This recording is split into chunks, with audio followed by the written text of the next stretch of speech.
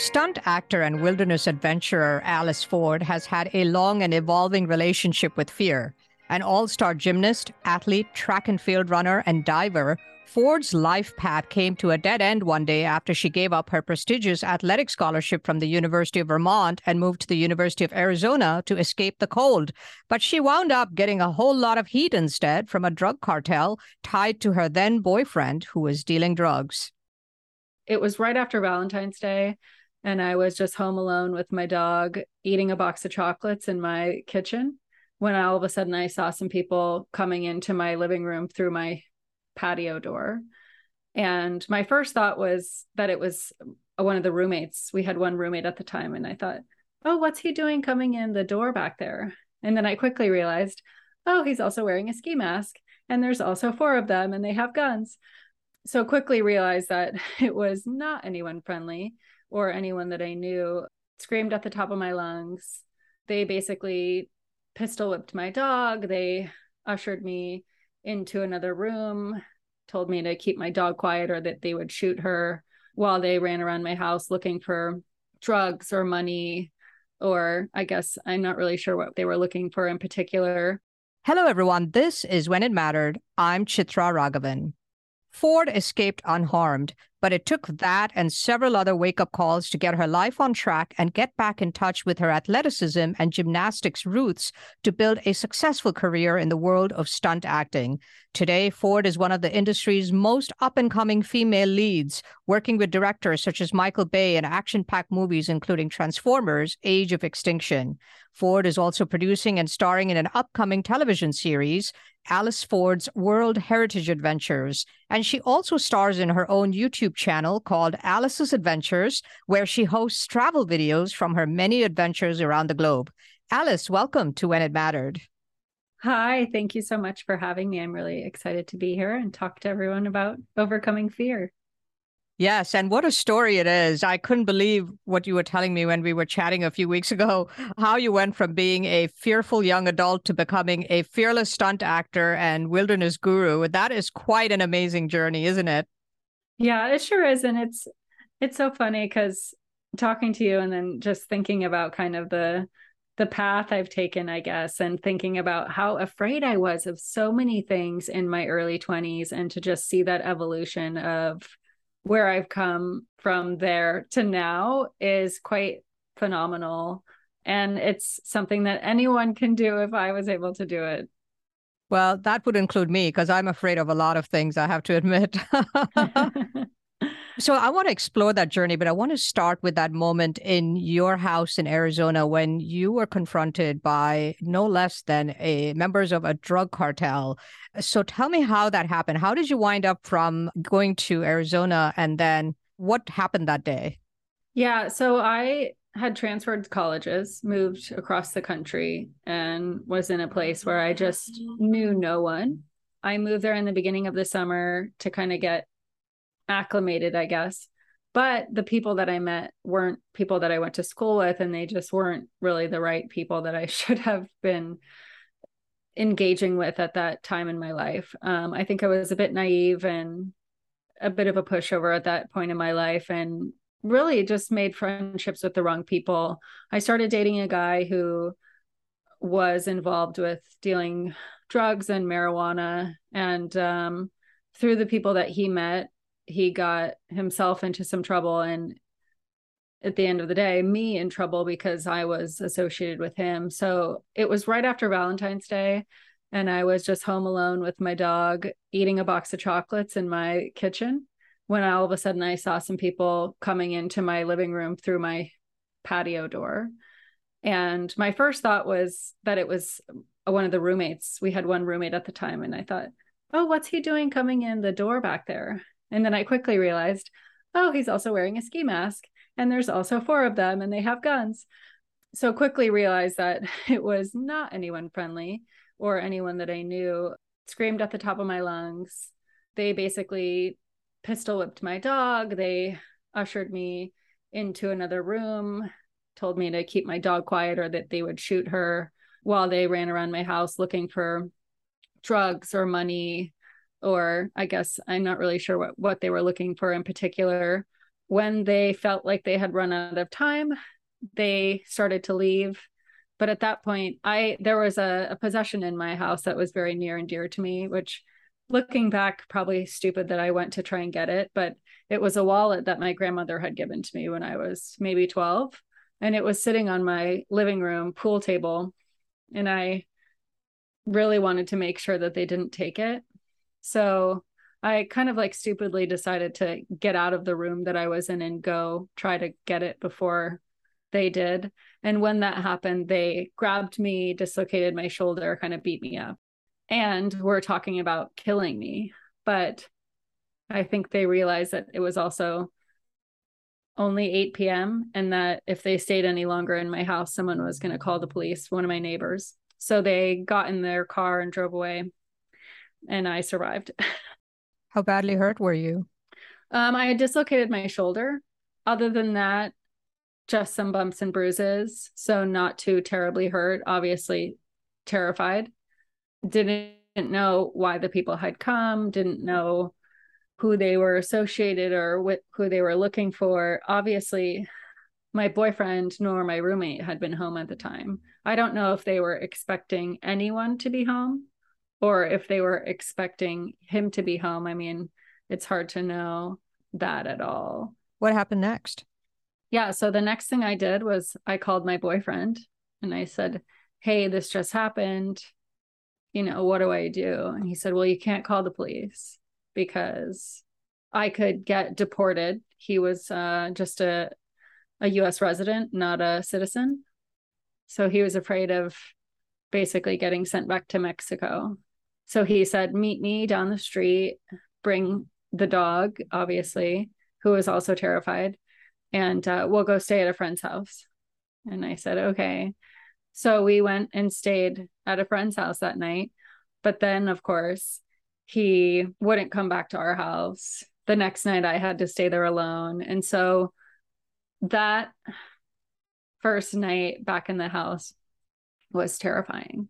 I mean, anytime the wind blew or there was a creak or a crack or something of that nature, I mean, I was extremely scared of anything. Obviously that relationship ended, thankfully. I was just going to say, look, first of all, it was a terrible Valentine's Day gift. Yeah. To have people in ski masks come to your house. Then he refuses to come to the house and asks you to meet him somewhere else. But then he refuses to sleep in the house. You got into this because of him. And then he refuses to come and support you. So I'm really glad that you realized that this was not going anywhere. Yeah, thankfully. Yeah, so I mean, I immediately had just this taste of, okay, well, you probably have PTSD from this, but you have to get over it. Otherwise, you're not going to be able to survive. You know, I have to move on with my life, and I don't have anyone here to take care of me. So the only way for me to get over my fear is to just sit in it and hope that I can get through the night. And so I had to do that for many, many, many nights. That is pretty crazy. Yeah. You're incredibly lucky to be alive and to actually be telling me this story. Yeah. So I want to circle back, if this was sort of probably one of the peak moments of fear in your life, but you grew up as a young child having a lot of fears about different things. And let's talk about where you grew up and, a lot of your fears, but also your joys came from your relationship with nature. Tell us a little bit about your childhood and your relationship with nature and the good and the bad. Yes. So I grew up in a very small town in New Hampshire called Center Sandwich. We had about 1,000 people that live there, I think probably in the summertime.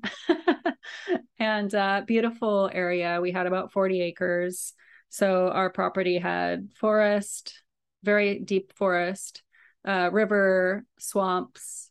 We had a pond, and we had meadows and a lot of wildlife. And we hiked a lot. We explored the woods a lot. We also had a lake nearby that we would spend time on, regardless of the season, whether it was ice skating or swimming. And my father was a huge conservationist, a huge forester, always instilled his love and admiration for nature with me, and was also very knowledgeable. So I grew up really learning about different plants and animals and medicinal properties and different things as well. I also had an older sister, and we grew up the first 8 years of our life in what I like to describe as a haunted house. And then we moved into a different house on the same property that my dad built. But my sister was really good at being the scary older sister and making sure that I was always really afraid of, the bumps in the night and what was in the woods as soon as the sun went down.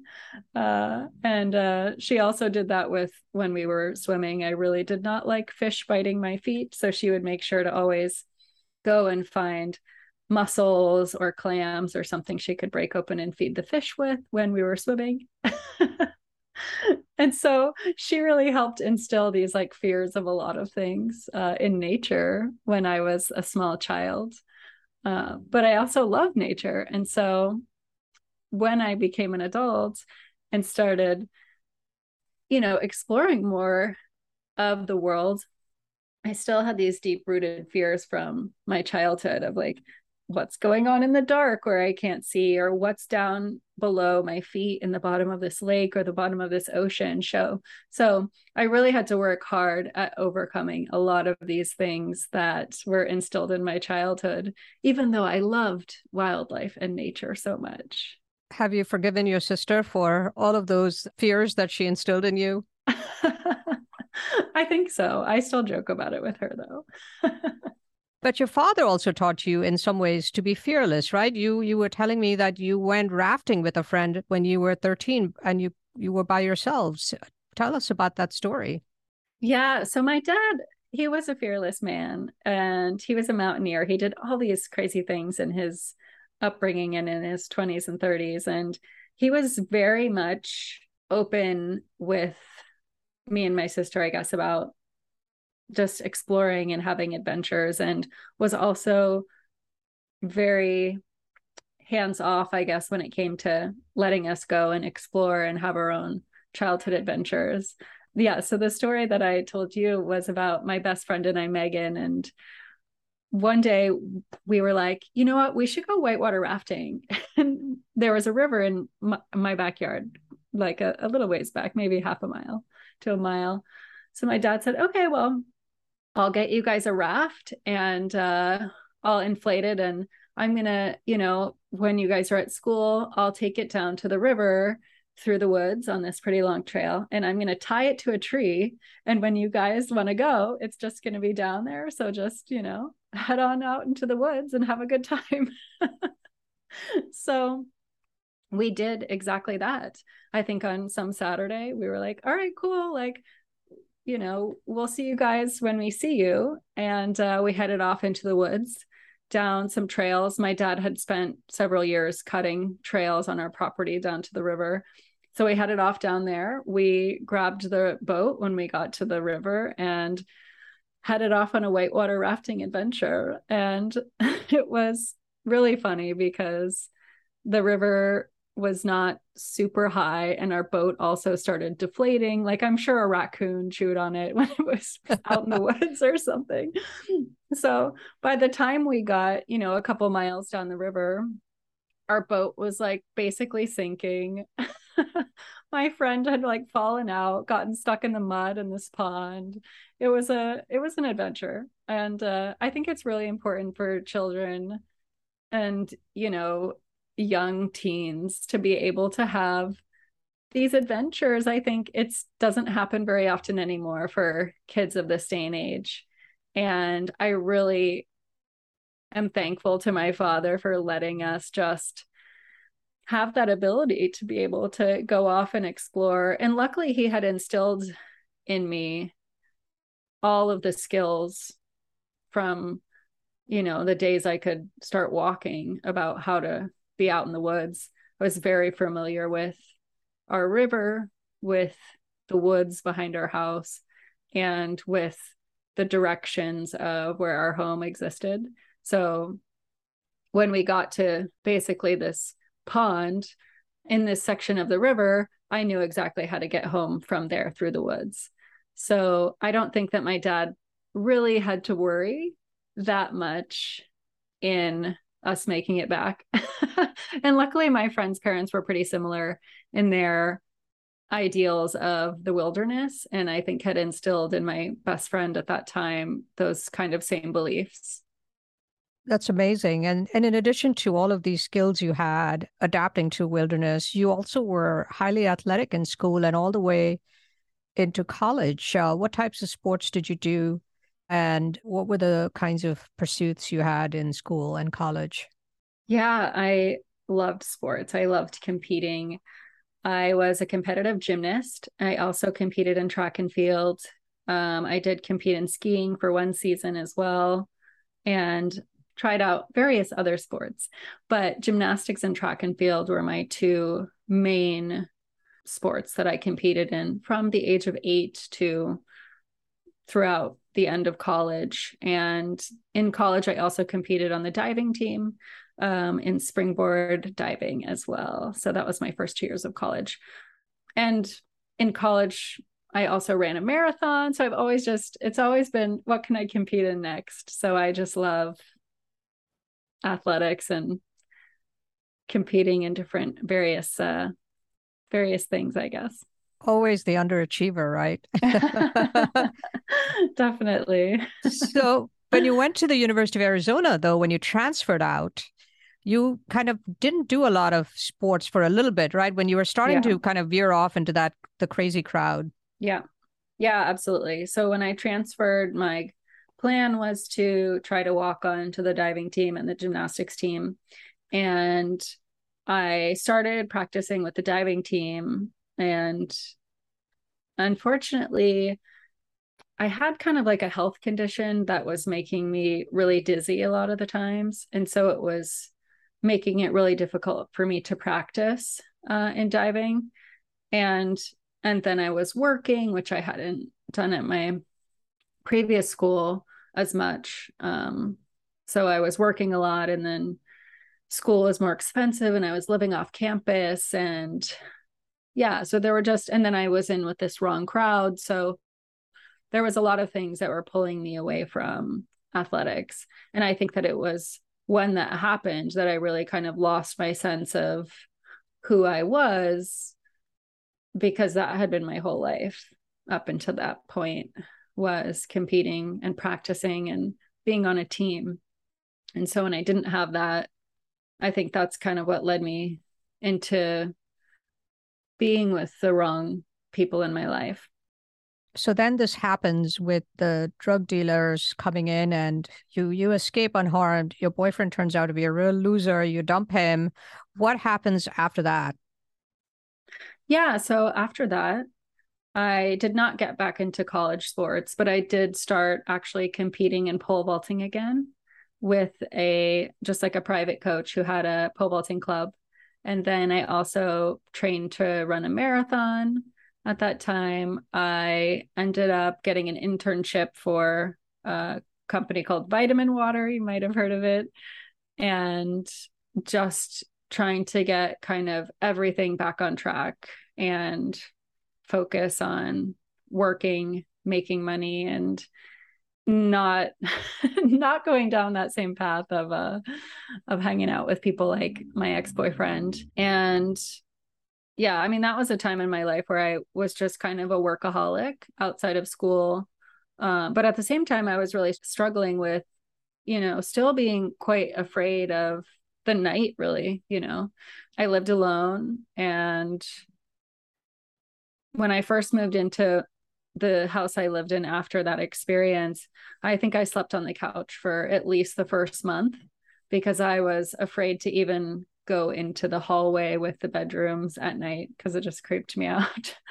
So it took a really long time for me to get over the fear of living in a place by myself and not being afraid really of somebody coming in. Yeah, so you did have PTSD of some kind, right? Yeah. So you worked at Vitamin Water, you got your master's in environmental management, and then you still cycled through like a few boyfriends and cycled through a few states before you landed, I guess, in New Orleans, correct? Yes. Yeah. So let's see. So from Vitamin Water, I actually, from my internship with them, was offered a full-time position when I graduated college. And a couple of years into that, our company was bought by Coca-Cola. The boyfriend I was with at that time, we wanted to own a bar. So we moved to Georgia, opened 2 different bars. But I ended up moving to the Bahamas to take a job in hospitality. And then after a year of that, moved to New Orleans. And that's kind of where I got into film and television and got into being a stunt woman as well. How did that happen? I feel like my life has just been a series of convenient, random opportunities. I started working as a host for a hospital and did these little like health snippets that like were on the television screens at the gas stations.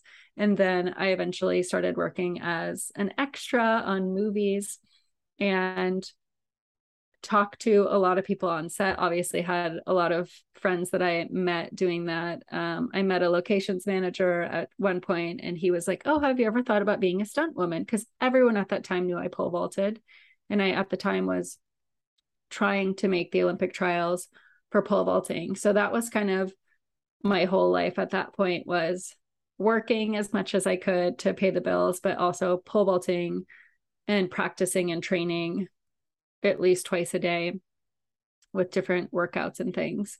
So people that knew me knew that. And at some point, someone suggested that I should look into being a stunt woman, which I had no idea what it was at the time. And through a series of kind of random events, that summer, I was in Europe working at a big art festival and ended up meeting someone else that was part of our exhibit that was an ex-Olympic gymnast. He was working on a television show in Los Angeles about gymnastics. And he said basically, oh, well, if they ever cast this show again, I can send your information in if you can still tumble and things like that. And I said, oh, amazing. Not thinking anyone would ever come through and actually do what they said they would. But lo and behold, a few months later, he called and said, hey, the show is casting gymnasts. And if you can, send in a tape and I'll, make sure it goes to the right person. So I said, okay. So I made a tape of my gymnastics and sent it in. And I got a call to come out to LA and work on Make It or Break It. And that was my first stunt job. And then you met Garrett Warren, who's one of Hollywood's most noted stunt actors, who's actually been on the show and introduced me to you. And I'll link to his episode as well when we air this podcast. So you met with Garrett. How did you meet him? And how did that result in you being in more of the stunt world? Yes. So I was still pole vaulting at the time. So I came out to work on Make It or Break It. And I got a call from a friend of mine that said, hey, I have this friend, Garrett Warren, and he is a really fantastic stunt coordinator and stunt man. And he is making a spec commercial for Adidas, and he's looking for all these different kinds of athletes. And I thought maybe you could pole vault in his commercial.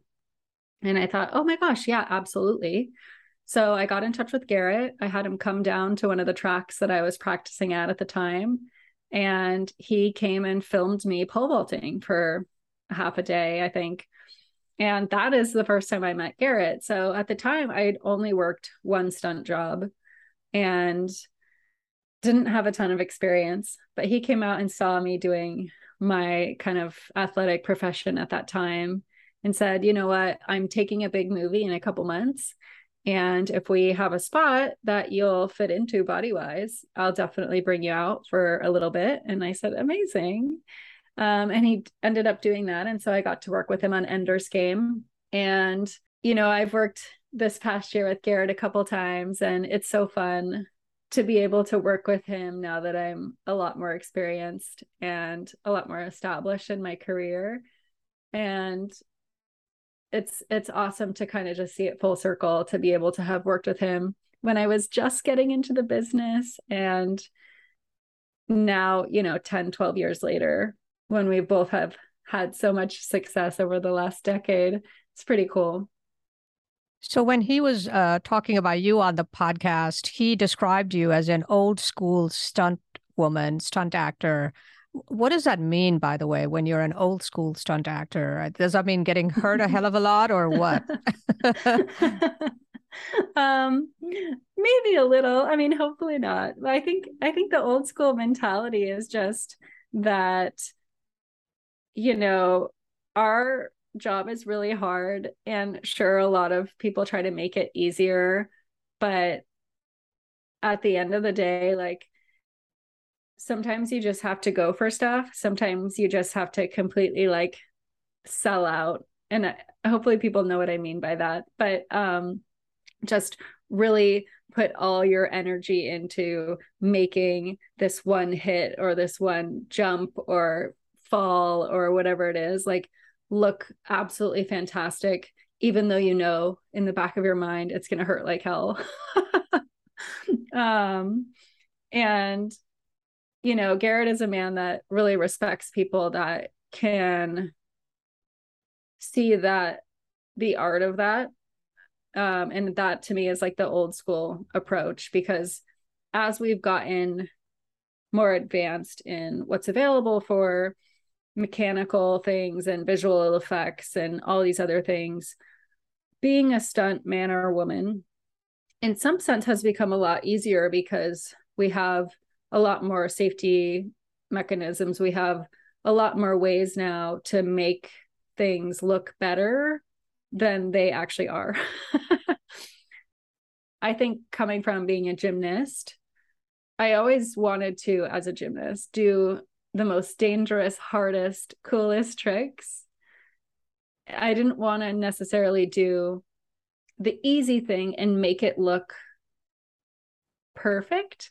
I would rather do the most kick-ass, hard skill and like barely land it than do the easy thing and make it perfect, if that makes sense. So Yeah. I think I have that same mentality now. And, you know, even when I was getting into stunts, there are so many things that you have to learn. And a lot of people are too afraid to really go for things and try new skills, especially as an adult. It's a little bit obviously harder to kind of like put yourself in that mindset. And so I think that because I had this athletic career of wanting to always do the harder, more advanced thing, it's put me in this place where I can say, okay, I know that this is going to suck, but the end result is going to be amazing. You know, and Garrett and I did a movie last summer in Mexico, and I had to do a stunt that was definitely going to hurt a lot. But at the end of it, when you hear the director like just exuberantly loving how amazing the shot looks, it's all worth it. Tell us a couple of your favorite, two or three of your most dangerous and favorite stunts that you've done. Maybe they weren't favorite because they were so dangerous, but I'll leave you to it. Yeah. I feel like this is always a hard one for me to answer. For me, I love doing wire work. There's some scenes on Transformers 4 that were really fun where we were suspended really, really high above the ground on wires, simulating basically a cables strung between two buildings and having to walk on those, fall on those, and dangle on those. So that was a fun one. During COVID, I did a movie called Fall, which is out now, but it's about two rock climbers. And that movie was a ton of fun. We did a lot of high wire work on that, and we had really high winds and really kind of dangerous stuff. But it was also one of my funnest movies just because it was quite bare bones and I was actually getting to do real practical swinging and flying around. And in today's age where we have so much visual effects, we don't necessarily get to do like the big, really fun action pieces that we got to do 10 years ago. So anytime I get to do stuff like that, I get really excited. There's also some car scenes that we did on Transformers that were some of the scariest things, just because you're really high speed. And if you're not driving, you don't have any control. So you're just hoping that the guy driving is going to hit all of his marks and not crash into a building or flip the car over. You said you had a bad head injury on Transformers. What happened? Yeah, I actually had two. One of them was actually in a car. We were doing some rally driving. I was in the back. We did miss our mark a little bit, and we were actually supposed to be basically kind of doing these big donuts in a rally car. And then we peel off and go straight into an opening of a building. Well, we just were a little bit squirrely coming in, and we actually went right into the wall in the car. I hit my head on the roll cage and got a pretty good concussion from that. And then a few weeks later, I was back up and running and was supposed to be jumping off a tow truck, the top of a tow truck, and grabbing it was supposed to be Optimus Prime's sword. So it was about 15 feet off the ground. And I was supposed to basically jump off this tow truck, grab the sword with a tow hook that I had in one hand, and then kind of like connect the tow hook and then fly off. Unfortunately, we hadn't rehearsed it really. And, sometimes things just go wrong. So we were trying to figure out how best they wanted it shot and how the motion was going to go. So in one of the takes, I jumped, I hooked the tow hook, but I peeled right off. So basically I just went flying through the air and I missed all the mats we had laid down and landed on my head on the concrete. So I split my head open, had to get 6 staples, and I had just had a concussion. So adding that concussion on was not really good for my brain at that time. And that was a pretty long cognitive recovery for me. What did that involve? Well, really, I mean, not much. Obviously, I had the staples. Those came out within about 10 days. I had quite a few MRIs after that, just to try to figure out why I was having so many side effects. I was getting a lot of headaches. I, for a while, was having trouble speaking in the same way. And I guess what I mean by that is after a concussion, if it's bad enough, what I've noticed is that the vocabulary that I'm used to, after that, it was really difficult for me to think of a lot of words and simple words. Like sometimes I would want to say, well, where is that? And I couldn't think of the word where. I would be like, what the heck? What is that word when you want to go somewhere? It's, and so it was really difficult for me in that respect. And it's frustrating because there's no one size fits all answer or recovery for anyone that's had, traumatic brain injuries. It's a lot of, okay, well, just try not to expose yourself to too much light, try not to think too much, try to relax. So the first couple weeks I did a lot of puzzles, and I obviously went back to work and we kind of rearranged some of the work that I was doing. So I actually switched doubling with a different girl. There were 2 of us that were doubling 2 different women, but they were the same size. And her character had a lot less action than me. So in the first 2 weeks after my injury, we actually switched so that I would be kind of not really doing much. But then when it got to the point where I was like well enough and didn't have staples, I went back to doubling my same woman. But I mean, after that, also the doctors were like, you really can't get another head injury. So I definitely had to be a lot more mindful of that in the stunt jobs I took after that for probably 2 or 3 years, because I just was really worried about getting another head injury. And you've also had head injury as a gymnast, especially from what you've said, that you tried to do the most dangerous gymnastic feats. So Mhm. Looking back, how many head injuries do you think you've had? And when did you actually start thinking about the implications of that with respect to traumatic, the CET, the chronic traumatic Mhm. encephalopathy, and all of that stuff?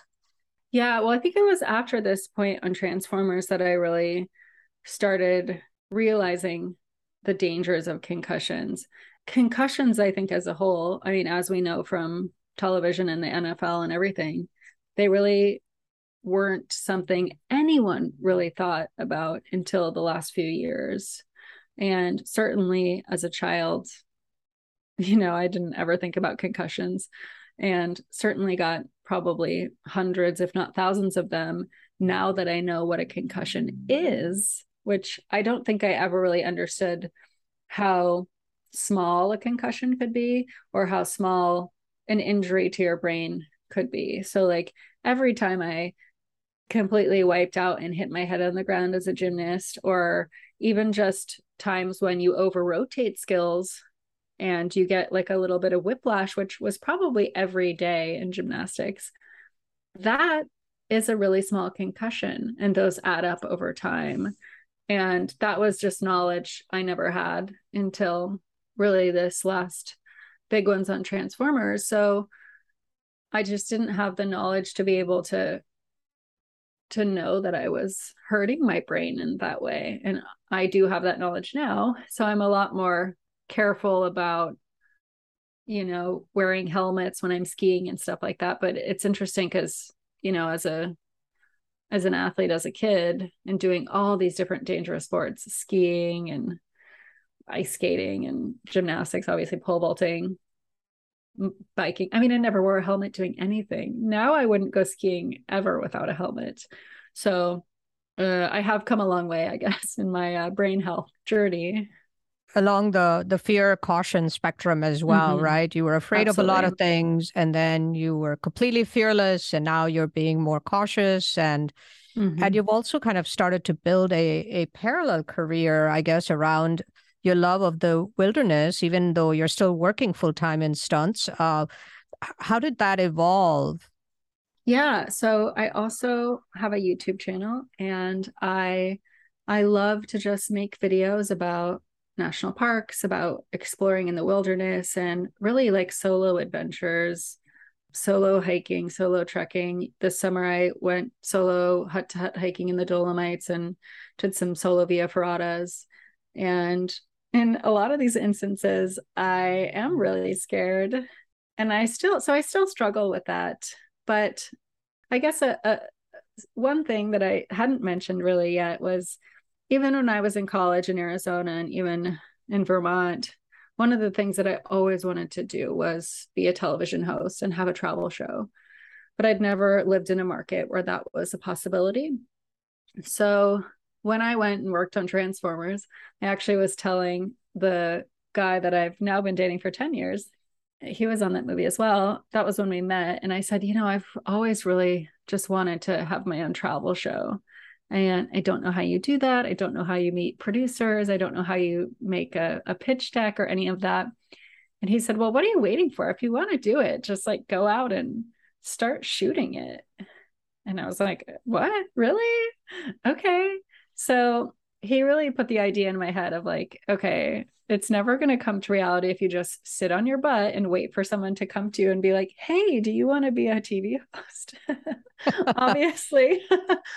So he said, all right, let's like plan this adventure after we wrap on this movie, and I'm going to help you, and we're going to shoot a pilot. And I said, oh my gosh, amazing. And I was terrible as a host back then because I didn't know what I was doing, but we shot a pilot. We went to like a bunch of countries: Cambodia, Australia, Bali, Malaysia, and went into the swimming in the Great Barrier Reef and had a fantastic time. We shot a pilot.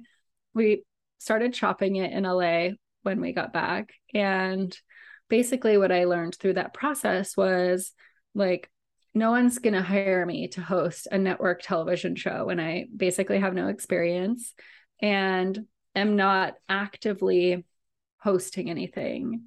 So it was through that I decided, okay, well, if I really want people to take me seriously, I need to just start creating a series or creating content all the time. And so that's basically what started my YouTube channel and my YouTube show, because I was tired of just waiting around for somebody to give me the green light. It was time to give myself the green light. And yeah, it's been quite a while now, quite a few years. And I've gone to lots of places around the world, gotten to have some really incredible experiences, not only in nature, but with indigenous cultures and wonderful people and wildlife all over the planet. It's pretty awesome. That's great. And by the way, this boyfriend sounds much better than the last few. Yeah, he sure is. That's good to see and hear. And this also, your journey back to the wilderness has brought you emotionally closer to your dad, right? Who died, I guess, 8 years ago of a heart attack. Yeah. Yeah, I think, my dad really was my foundation for loving nature, and really opened the door for me into experiencing so much of the world through not only my childhood of him actually showing me, but I feel like every week we would have these like slideshows where he would show me all the different slides of places he had traveled in the world and solo ascended, this mountain or that, or, gone on these expeditions with friends in the snow and lived in a teepee, all these just really cool adventures. And yeah, he unexpectedly passed away. And I really obviously was pretty shocked by that. And also just really regretted not being able to have any adventures with him in my adult life. And so when he died, I really kind of decided that whatever it was that I wanted to do, whatever it was that I wanted to see or explore, or a peak that I wanted to hike, there was no more waiting around. And for me, like in the mountains is where I feel the closest to my dad. That is so wonderful.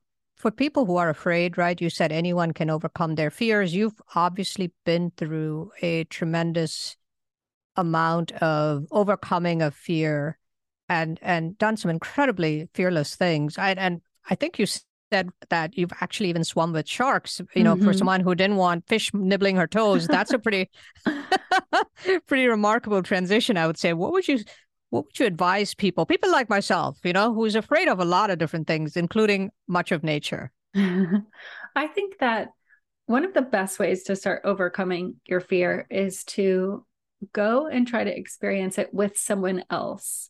I think, when I went and swam with sharks, I went with a friend of mine who had already been.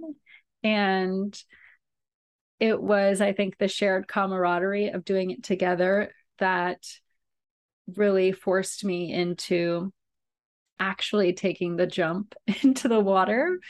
If I had gone by myself, I don't know that I would have gotten to that point. I probably would have been like, you know what, never mind. I see shark fins. We're not even in the water. I'm good. That would be me. Yeah. But because he was there with me, I was able to kind of be like, okay, if you can do it, I can do it. So if you have a friend that is a little bit more experienced or less afraid of whatever it is you're afraid of, that can kind of help you in getting your feet wet. I think that's a really good way to start overcoming your fear. And obviously when I swam with sharks, I had spent the 4 days prior to that actually getting scuba certified. So I was feeling pretty comfortable in the water. And so that fear had already, okay, cool. I did this. It's like, okay, step 1 was done. Step 2, let's see where we can go. And even this summer when I went to the Dolomites, I sat at the bottom of this one Via Ferrata for 2 hours because I was really scared. The beginning of the climb basically should have had safety cables and there weren't any. And I didn't know where the trail went. So I was really afraid to go by myself. So I waited for a long time. Eventually someone came and I said, hey, would you mind if I follow you? And they were like, yeah, absolutely. And so that was the courage I needed from them to be able to say, okay, if he can do it, I can do it. And as long as I have a little bit of, courage from a stranger, I'm still going to be afraid. Still going to be really afraid, but I'm not afraid enough that I can't do it. That's great advice. Alice, looking back on your younger self at that young woman who grew up in the wilderness and loved it, but was also afraid of it because of her sister's pranks, of the gymnast, runner, diver, super athlete who briefly lost her way and found herself in extraordinary danger from a drug cartel, the fearful young adult who grew into a fearless stunt actor, has survived numerous head injuries, and is wise enough to also create an alternative career path as a wilderness explorer and media personality. What would you say to that young woman about the journey that you've been on? I would say, stay true to who you are and to your roots. It's funny that now as an adult, I have really gone back to that, the childhood loves, the things my dad really instilled in me. And so I'd say stay true to who you are. And what would you say to your dad, the mountain man and fearless adventurer who was your hero, with whom you regret not spending enough time and who you're now trying to emulate? Thank you. Alice, thank you so much for joining me on When It Mattered and for trusting me with your story. Thank you so much for having me. I hope this can help someone else take a little bit of a step forward in overcoming something they're fearful from. I bet it's going to do just that. Thank you very much. Alice Ford is one of Hollywood's most up-and-coming female leads, working with directors such as Michael Bay in action-packed movies, including Transformers 4: Age of Extinction. Ford is also producing and starring in an upcoming television series, Alice Ford's World Heritage Adventures. She's starring in her own YouTube channel called Alice's Adventures, where she hosts travel videos from her many adventures around the globe. Ford is also working with a number of tourism boards to make travel videos all around the world, and she has a sustainable travel website that is a marketplace for sustainable tours and hotels around the world. This is When It Mattered. I'm Chitra Raghavan. When It Mattered is a podcast from Good Story, an advisory firm helping technology startups with brand strategy, positioning, and narrative. Our producer is Jeremy Kaur, founder and CEO of Executive Podcasting Solutions, with production assistance from Kate Cruz. Our creative advisor is Adi Wineland, and our research and logistics lead is Sarah Muller. Don't forget to subscribe to the show on Apple Podcasts or your preferred podcast platform. And if you like the show, please rate it 5 stars, leave a review, and do recommend it to your friends, family, and colleagues. For questions, comments, and transcripts, please visit our website at goodstory.io or send us an email at podcast@goodstory.io. Join us next week for another episode of When It Mattered. I'll see you then.